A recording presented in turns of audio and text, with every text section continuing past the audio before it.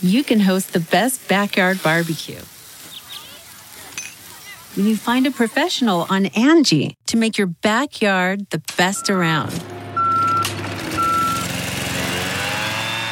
Connect with skilled professionals to get all your home projects done well. Inside to outside, repairs to renovations. Get started on the Angie app or visit Angie.com today. You can do this when you Angie that. Welcome to Money for the Rest of Us. This is a personal finance show on money, how it works, how to invest it, and how to live without worrying about it. I'm your host, David Stein. Today is episode 318. It's titled, What are SPACs and Should You Invest in Them? Recently, on the Money for the Rest of Us Plus member forums, we've had an ongoing discussion on SPACs. SPACs is an acronym for Special Purpose Acquisition Companies. These are non-operating, publicly listed companies, sometimes called blank check companies, whose purpose is to identify and purchase a private company, allowing that private company to be publicly listed. They are extremely popular right now. In 2020, so far, there have been over $53 billion in the U.S. raised in SPAC initial public offerings, according to Dealogic. In other words, a new special purpose acquisition company is created. Their shares are made public with the idea of eventually purchasing a private company and helping that company go public and have publicly traded stock that trades on a stock exchange. If we combine the amount raised in 2019 and 2020 with, again, $53 billion raised in 2020, combined, there have been more raised in SPAC IPOs since 2003. So effectively, more raised in the past 2 years than the prior 16 years combined.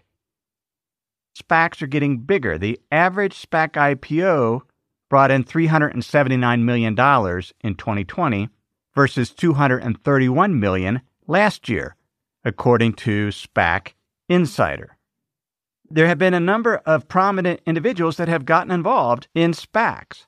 For example, former NBA basketball legend Shaquille O'Neal, along with 3 former Disney executives and one of Martin Luther King Jr.'s sons, are planning on launching a SPAC that targets technology and media companies.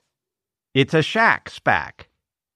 Other prominent figures that have plans to lead SPACs or are already doing so are former U.S. House of Representatives Speaker Paul Ryan and Oakland Athletics executive Billy Beane, who was featured in the film and book Moneyball. Billionaire hedge fund manager Bill Ackman raised the largest SPAC in history, $4 billion in July. Now, when we had the discussion on the forums on SPACs, I was skeptical and continue to be skeptical, but having spent a number of hours researching them, they're more complicated than I realized.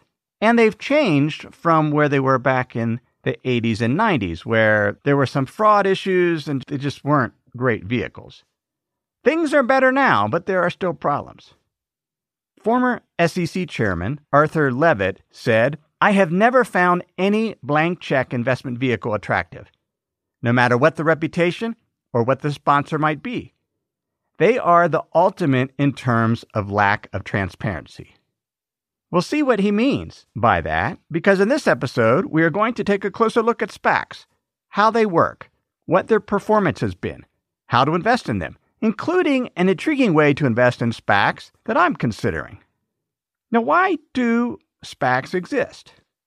A primary reason is the reverse mergers that occur with SPAC with a publicly traded company purchasing a private company is in some ways a simpler and easier way for private companies to become publicly traded compared with doing their own initial public offering. One reason, the appetite for IPOs varies. There are some times where markets are more receptive to IPOs, and that's when a lot of private companies, startup companies, want to go public. Other times, not so much. With a SPAC, it's already public. And so it's a way for a private company to become public without having to go through the roadshows and much of the paperwork and legal hassle of going public. Another reason is often when a startup goes public, does an initial public offering, there's a lockup period for existing shareholders. It's not necessarily great press for a newly public company to have its founders selling a lot of their shares. With a SPAC, they have the cash already raised, and it's easier for founders and other principals of the private company to be able to liquidate more of their shares in the company. The other thing with initial public offering is oftentimes money is left on the table. The underwriters try to price the initial public offering at a 10 to 15% discount to the fair value of the company, but what that price is very difficult to determine. And oftentimes after the initial public offering in the first few hours, the IPO jumps significantly in price, which means the private company didn't get that money. That was money that was trading in the secondary market. It wasn't money that flowed to that private company as part of that public offering. With SPACs, there's a negotiated price. So the private company knows what they're getting. They know what the valuation is, and so they potentially can get more money. How then do SPACs work? Well, SPACs also need to raise capital, so they do an initial public offering. It's usually combined with one common share plus a warrant or a fraction of a warrant. And what a warrant is, it gives the holder the right to buy more stock at a fixed price at a later date. It's an incentive for SPAC holders to potentially get more shares of the company once that target is identified. The initial public offering is held for the SPAC, and at least 85% of those proceeds needs to go into an escrow account for future acquisitions. In practice, it's closer to 97% of the proceeds, with 3% held in reserve for underwriting fees for the initial public offering, operating expenses for the SPAC to cover due diligence costs, legal, accounting, etc. Most of the money goes into this escrow account, which is then invested in government bonds. So before the acquisition, it's fairly risk-free investment. Most of the time, the SPACs are issued at a IPO price of $10 per share. In theory, it should stay about $10 per share because it's just an escrow account invested in government bonds, and shareholders of the SPAC, they don't know what the potential acquisition target will be. In practice, we're seeing SPACs sell for more than the IPO price because holders believe the management team of the SPAC is going to identify a very attractive company that will be profitable to the SPAC shareholders, so sometimes they can bid up the price of the SPAC. For example, that SPAC that Pershing Square, Bill Ackman's company, came out with in July is trading about 20% above its IPO price. The SPAC sponsors have a specified period to identify a potential target. Typically, it's about 2 years. And if they're not able to identify an acquisition and close an acquisition, then the trust is liquidated and the money in the escrow account is returned to shareholders. If the SPAC sponsors do identify a potential target firm, then they make an announcement. It's called the announcement date. Then the SPAC shareholders are notified that there is a potential acquisition target. At that point, the SPAC sponsors perform additional due diligence. They negotiate a structure of the acquisition. The SEC has to review the terms of the acquisition because the private company will be made public. And then there's a proxy vote for the shareholders of the SPAC, and they are deciding on 2 issues: whether they approve the acquisition or disprove it. They don't want the SPAC to go forward with it. The second thing that they are voting on is whether they want to liquidate their shares in the SPAC. They have the opportunity to get out at the net asset value of the trust, which is the value held in the escrow account divided by the number of shares outstanding. If more than 50% of the shareholders approve the acquisition and less than 20% of the shareholders vote for liquidation, then the transaction is approved and the target firm is listed on a stock exchange. If more than 50% approve it, but more than 20% want their money back, then the SPAC is also liquidated. The SPACs typically target companies about 2 to 4 times the amount that they raised in the initial public offering. So the SPAC doesn't have all the money to purchase the company. Once they've identified a target, they will bring in outside equity investors, typically from buyout firms in what are known as PIPEs, private investment in public companies, and they might raise debt financing to complete the acquisition. Now, one of the downsides to these acquisitions is they're not cheap. The sponsors, the management team, they get stock worth 20% of the cash raised in the SPAC IPO. If there's an acquisition, they effectively get 20% free stock. And so there's a dilution for the existing shareholders. And that's one of the criticisms of SPACs is this management team gets what's known as a promote, 20% of the SPAC, and then ultimately 20% of the target company once it's publicly traded.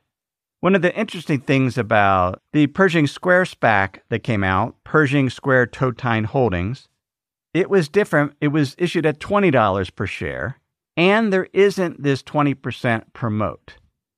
Pershing Square is buying $1 billion worth at the public offering price and also has some warrants that they can get. So the dilution is about 6% according to Ackman, not the 20% of a typical SPAC. One reason that SPACs are more attractive right now is interest rates are low. So as an investor in SPACs, we earn essentially government yields, but the opportunity cost is low because there are not necessarily higher yielding investments that are any more attractive. And these are relatively low risk until the acquisition is announced because it's just invested in government bonds. Now, there is uncertainty about what the acquisition will be and how it will do. There are clearly some risks for SPACs. Potentially, given how much money has been raised, future returns could be lower. There's a lot of competition among the SPACs. Jay Ritter, he's a finance professor at the University of Florida, said, "The fact that there are so many SPACs out there searching for mergers certainly allows an operating company to play them off against each other." In other words, SPACs potentially pay more for these private company acquisitions, and if you pay more for something, your potential returns in the future could be lower. There's also some regulatory scrutiny. SEC Chairman Jay Clayton said, "One of the areas in the SPAC space I'm particularly focused on, and my colleagues are particularly focused on, is the incentives and compensation to the SPAC sponsors. How much of the equity do they have now? How much of the equity do they have at the time of the IPO-like transaction? What are their incentives?" Because again, most SPACs, they get 20% of the company for free. And then there is the potential for fraud. One of the apparently more successful SPACs this year was a company called Nikola, which makes or plans to make electric and hydrogen-powered trucks. They were bought by a SPAC, and Nikola became public in June. Share price went from $10, which is what the SPAC was trading at, to $94 per share. Huge jump. In early September, General Motors announced a $2 billion deal to work with Nikola to produce the Nikola Badger electric pickup truck. But 2 days after that deal, Hindenburg Research, a short seller, released a report claiming that Nikola faked its technological achievements, including its unveiling of its semi-truck, the Nikola One, that when it was rolling downhill, it wasn't doing under its own propulsion, that it was just rolling downhill from gravity. The stock got crushed. It's now selling for about $20 per share. The SEC is investigating. There's been other accusations. But that's just one of the things with SPACs. They're typically just buying one company. And as an investor, you could decide whether you want to participate in that. But after the company goes public, things can happen. Before we continue, let me pause and share some words from this week's sponsors. We have a brand new sponsor to our show. It's Yahoo Finance. Yahoo's been around for decades. My first email outside of work was a Yahoo email address. But the financial side I've used on occasion primarily to get data for dividend histories for particular funds or ETFs. But I was pleasantly surprised to get back on Yahoo Finance to see how it's evolved over the years. Now it's really a financial dashboard where you can get an understanding of what's going on with the markets. There are relevant articles from Bloomberg, Reuters, the Associated Press, and the Yahoo Finance team. You can look at the economic events calendar and see which data series are being released that day and what the consensus is. You can see the pulse of the markets at any time by going to Yahoo Finance. In addition, you could see all of your investments in retirement accounts in one place. With Yahoo Finance, you get a consolidated view of multiple accounts. Yahoo Finance serves as a financial hub for your retirement accounts, but also comprehensive financial news and analysis. You need to check out Yahoo Finance, particularly if you haven't been there in a while. Check it out at yahoofinance.com. That's yahoofinance.com. If you've been using Mint to manage your finances, you know they shut down several months ago. Well, let me tell you about the budgeting solution, the financial tracking solution I've been using for the past number of months. It's Monarch Money. Monarch Money is the top-rated all-in-one personal finance app. It gives you a comprehensive view of all your accounts, investments, transactions, and more. You can create custom budgets like I've done. You can set goals, collaborate with your partner. And now you can get an extended 30-day free trial when you go to monarchmoney.com/David. What I like about Monarch is the ability to customize what I want to see. I have custom budget categories, and then I can go on to the dashboard and see where I'm above trend on some of my spending. I especially like that Monarch will never sell your data to third parties or show you ads. After trying Monarch myself, I understand why it's the top-rated personal finance app. And right now, get an extended 30-day free trial when you go to monarchmoney.com/David. That's monarchmoney.com/David for your extended 30-day free trial. Let's take a closer look at performance of SPACs. There are a number of interesting studies. A more recent one was by Goldman Sachs, who looked at the stock performance of 56 SPACs that have announced mergers with target companies since the start of 2018. They found that SPACs tended to outperform the overall market, be it the S&P 500 or Russell 2000, by 1 to 6 percentage points in the first month to quarter following the announcement of the deal. But afterwards, these SPACs tended to lag the overall market. The Financial Times analyzed SPACs over the last few years and found that the majority of them trade below $10 per share, or the IPO price. There have been a few successful ones that are notable. DraftKings has done very well. Simply Good Foods has done well, but most have not. The most comprehensive study I found was by Johannes Kolb and Teresa Tykvova, and they looked at the performance of SPACs that went public between 2003 and 2015. And they were looking at a measure called buy and hold abnormal returns. They were adjusting the particular SPAC, adjusting it for its size and the industry it was in, and then compared the long-term performance. And they found that most underperformed. And they actually also compared these SPACs to initial public offerings, private companies that went public in the traditional way. They found that these SPAC firms underperform by 59% to 96% on average benchmarks, whereas IPOs underperform anywhere from 34 to 45%, but significant underperformance. The longer the time frame that passed, 36, 60 months, the worse SPACs did. Most underperformed the overall market. One of my favorite quotes I found on the underperformance of SPACs was in a Financial Times article where they wrote, "The poor investment record of many SPACs is a reminder that when Wall Street pushes a new product, clever financiers invariably find a way to shift most of the risk onto ordinary investors, even if a new generation of SPAC founders believes they will avoid the problems of the past." This is an underperforming segment of the stock market. But more and more high-profile names are issuing SPACs because there's a demand for them right now. Individuals want to invest in them, And if you're sponsoring a SPAC, you believe that you have the skill to identify an attractive acquisition target, negotiate a successful acquisition price, and if you're able to do that, you get 20% of the company for free. What a great way to profit from your influence and your name, and hopefully your investment acumen. But even if post-IPO, the company doesn't do well, you still have made a lot of money. How then to invest in SPACs? One way is to research individual SPACs and decide which ones you want to invest in. A paper by Christy Marvin, Teresa Tykova, and Milos Volanovic found that the SPACs that did better tended to have founders who were serial entrepreneurs. They've had experience running companies, bringing them to market, identifying companies. They tended to do a little better.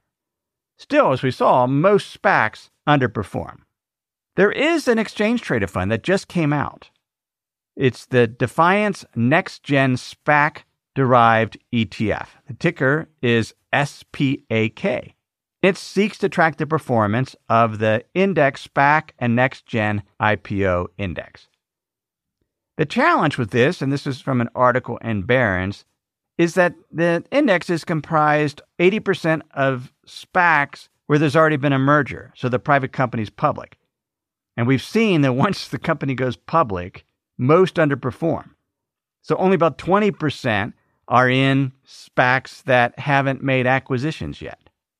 You can invest in this ETF, but I think there's a better way to invest in SPACs. And this was identified by two academics, Tim Jenkinson and Miguel Sousa. This is a 2015 paper titled Why SPAC Investors Should Listen to the Market. They point out that because most SPACs trade near their IPO price up until the acquisition date, that once the acquisition is announced, the target company identified, that some SPACs will jump more in price than others. Some won't jump very much at all, which suggests that the investors aren't terribly receptive to the acquisition. They separated the universe of SPACs that announced acquisitions into good, where the stock jumped in price, and bad, where it basically languished. And they found that the good ones tend to do better than the bad ones.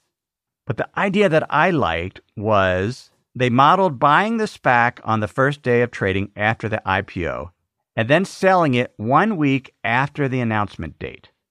So don't wait until the SPAC acquisition has been approved, but just wait a week after the target has been announced. And that's when the due diligence is occurring. They're getting ready for the proxy vote, negotiating the final details. That strategy, based on their modeling, did about 12% on an equal weighted basis and 11% based on value, the size of the deal. So it had double-digit type returns. The median return for the SPACs that made up that portfolio was about 7.6%. The worst lost 5.6%, and the best returned close to 300%. But it's an interesting way because by investing in SPACs right after the IPO, it's invested in government securities. So there's not a big risk that they're going to fall significantly. And it's a way to get a diversified portfolio to potential buyout candidates without waiting around to see how they perform. You just wait for a week after the announcement date and then sell. Now, again, this is a 2015 paper. It could be that there's so much appetite for SPACs right now that many more are trading above the IPO price. And then when the deal was announced, then it falls back closer to the $10 per share. I don't know. This would be an interesting experiment to see how they do. But the bottom line is, historically, most SPACs have trailed the market, partly because they just didn't identify the right company, or the SPAC paid too much for it, or the overall performance was weighed down by the 20% dilutions because the sponsors got 20% of the company for free. We'll be hearing a lot more about SPACs because more and more prominent people want to cash in on this potential free money, and everybody thinks they're a great investor before they actually buy something. It's afterwards to see how it does. That's when things get a little more challenging, as we've seen with Nikola and some of the other newly publicly traded SPACs, which we've seen most trade below the IPO price as time goes on. They just don't do that well. That's our overview of special purpose acquisition companies. Thanks for listening to the episode. If you would like to learn more about investing to become a better investor, I have 2 ways that I can help you with that. First, you could subscribe to my free email newsletter. It's called The Insider's Guide. It's where I'll share the links and articles that I mentioned in the podcast episode, as well as an essay on money, investing in the economy, and other valuable content. You can sign up for that at moneyfortherestofus.com. The second way that you can become a better investor, get more serious about your investing, is to become a member of Money for the Rest of Us Plus. With Plus membership, you get access to professional-grade portfolio tools, training, and a community to help you stay on track. Tune out the noise and grow your wealth with confidence. With your growing net worth, isn't it time to invest like a professional with a focus on global multi-asset class portfolios, reasonable expected return and risk assumptions, achieving a real net of inflation growth, strategic adjustments as markets and economies evolve, and controlling fees and taxes? Money for the Rest of Us Plus is for those who choose to manage their own investments. It provides tools and training to manage an institutional quality investment portfolio. You can learn more at moneyfortherestofus.com. Everything I've shared with you in this episode has been for general education. I've not considered your specific situation. I've not provided investment advice. This is simply general education on money, investing, and the economy. Have a great week.